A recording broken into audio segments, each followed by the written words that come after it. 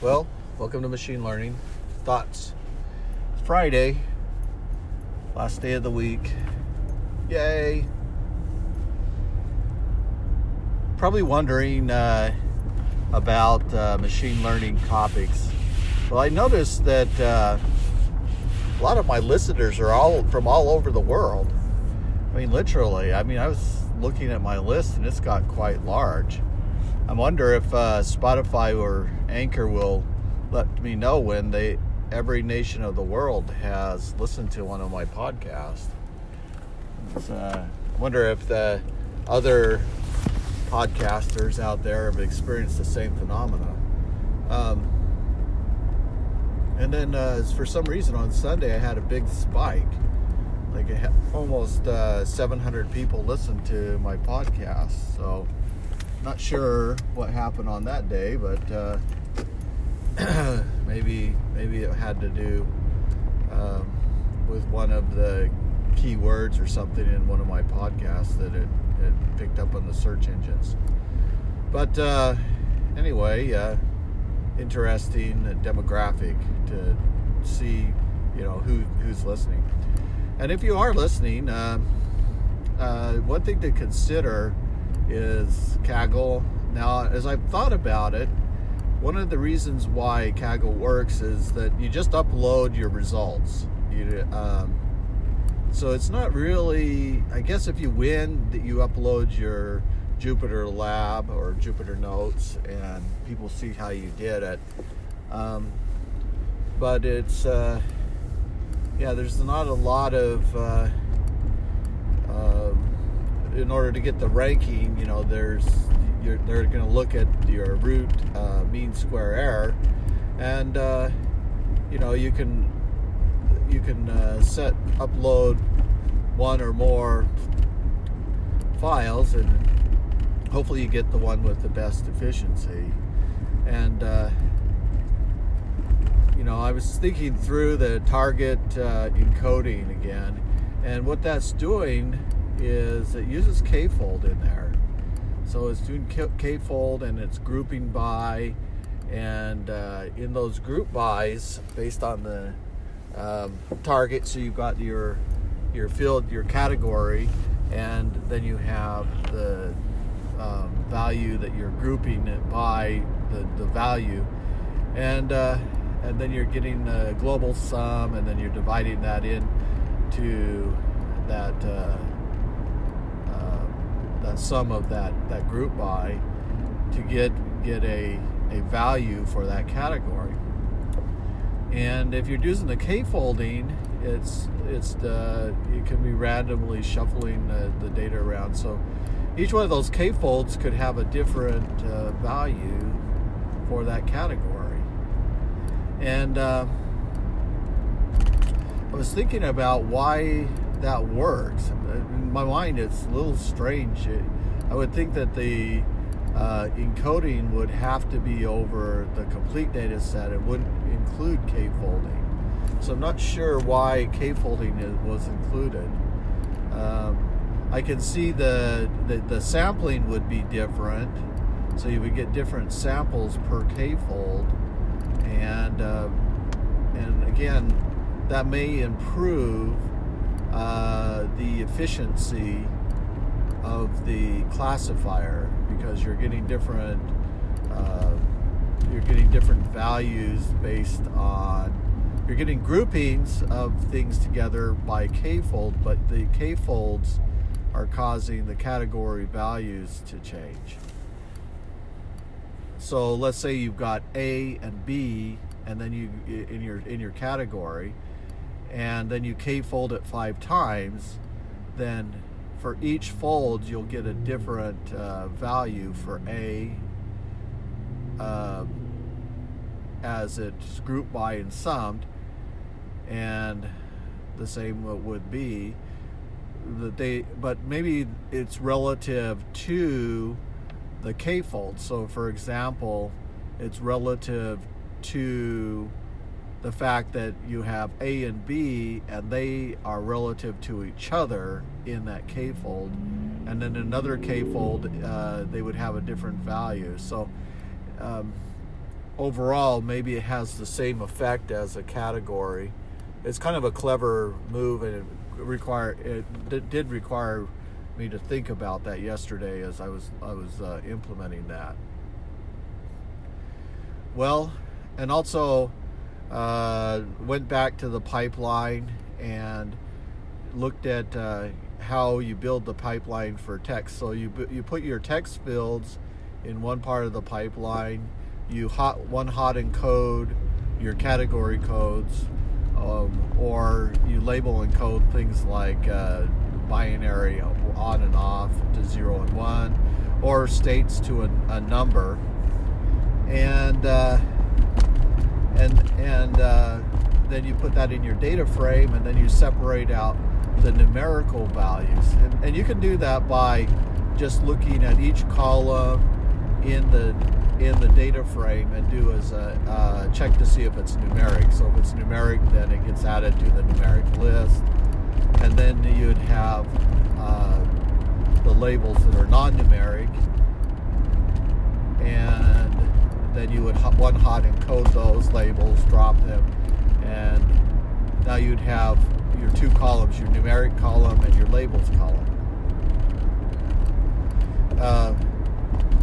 And the interesting thing about that is then you would pass out the labels column into your count vectorizer or your TF, IDF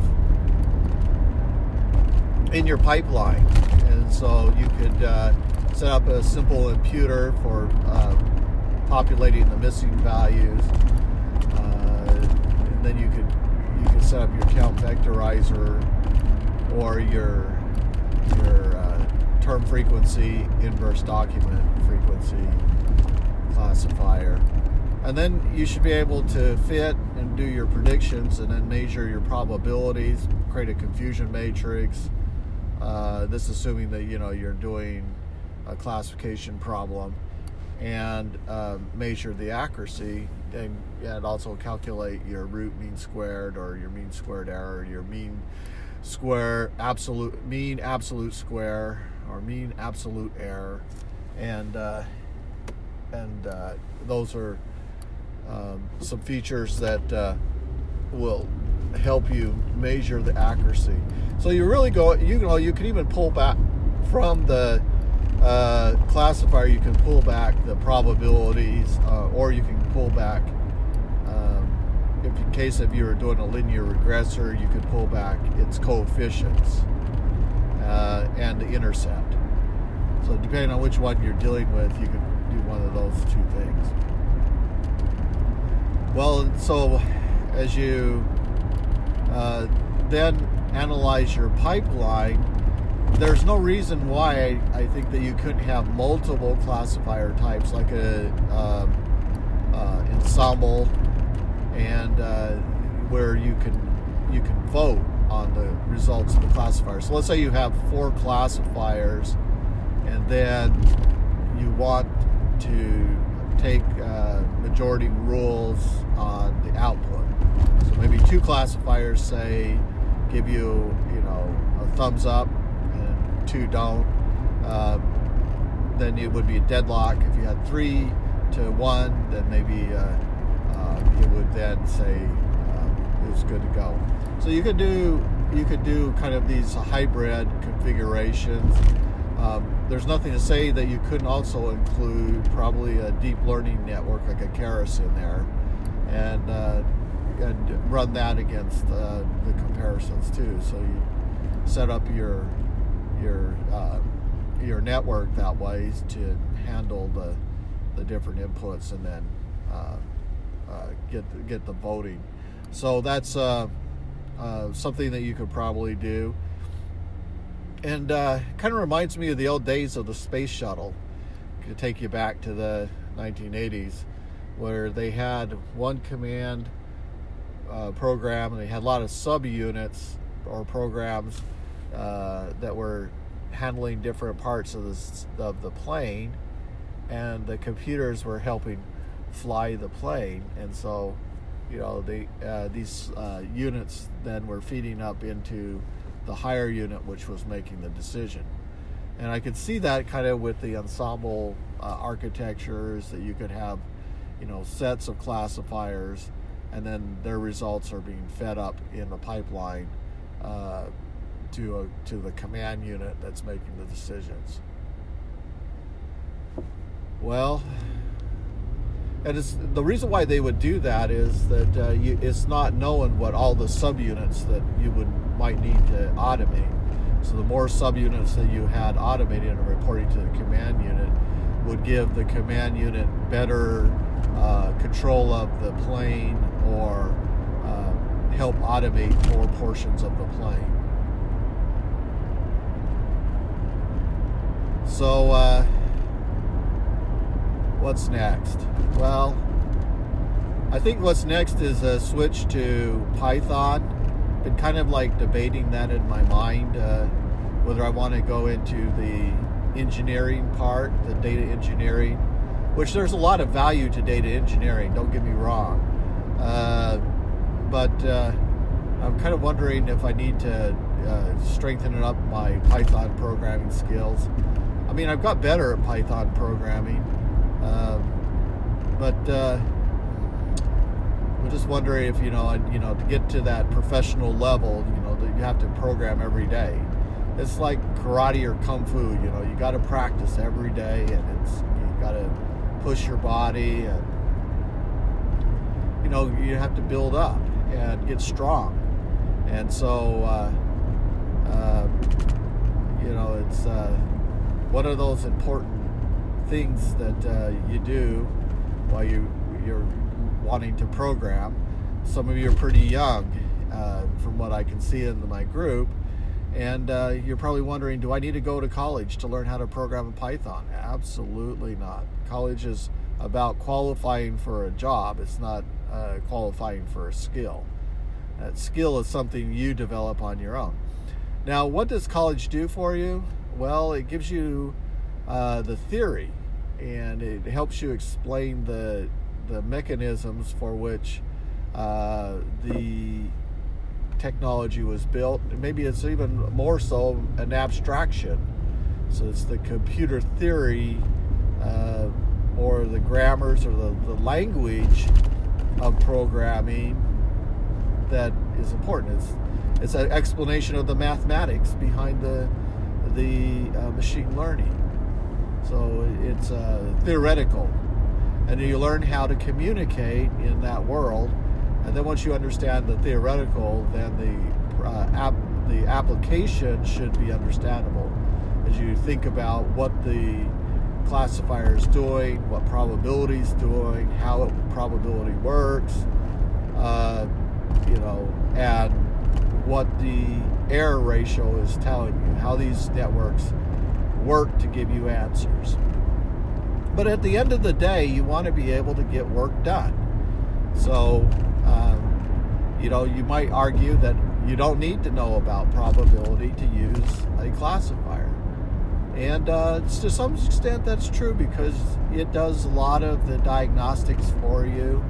And if you can read and extract the coefficients or the probabilities, put it into a confusion matrix, you can kind of see whether or not you need more features and how these features are impacting your model. So that, again, this Kaggle concept of iterative learning comes into effect. And I think that's why Kaggle has survived as long, is because developers from around the world are learning and improving their skill set on how to use these libraries, and then hoping to get work in the real world. And that's always the measure that I've gone to. I haven't spent my life in theory.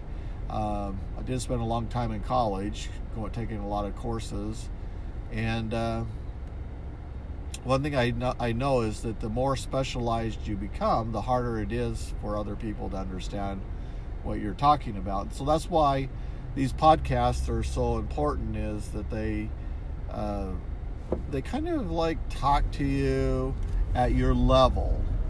Now, I know that there's a lot of you that are professional ML programmers and you're doing stuff in AI pipelines, and and you're thinking about what's the big next. Where's all the action going? Where's the money flowing? And a lot of the money is flowing into areas where AI and machine learning can automate parts of it. I use a lot of ML AI to analyze the data and visualize it and look at distributions. But one of the big ones is this A/B testing, where you can do null hypothesis testing. What are the probable preferences of your customer? What are things that they might like? Is there some clustering, analysis where you group things together of like things and similarities? And that's one approach I was thinking of is with text even is analyzing sentences and finding similar sentences in the corpus. And why is that important? Well, groupings of sentences can be brought together, and that might tell you that there's other related content that is connected to the existing content. And so we've seen this with recommendations with movies. Let's say you take descriptions of the movies, and then you run the corpus and sentence analysis, and then find similar movies based on their descriptions. And maybe there is a similarity in terms of the content. So then I did that with Trump's tweets. I took his tweet, and then there was all these other tweets that were out there, and I compared that to find similarities, other tweets that were similar, and then brought that back based on their score. And I read through them, and some of them seemed to be kind of relative. Some of them, seemed like it honed in on certain keywords. But some of it was kind of useful. And I was thinking about that as I brought it back. It was like, wow, that's actually kind of useful. I mean, it would have taken a long time to scan through all 12,000 tweets and figure out which ones were grouped together. I guess you could have done it if you had enough time. And then also I wanted to see what the important words were, and to use different techniques for measuring word importance, and to see what were the key topics that he was talking about that were important, that might be interesting. So a lot of pre-processing and thinking and engineering to get that to work, but there's a case where similarities seem to provide some value. And then I also ran it through my sentiment analysis, and I was looking for really polarized and strong statements to analyze from the standpoint of something that might be important.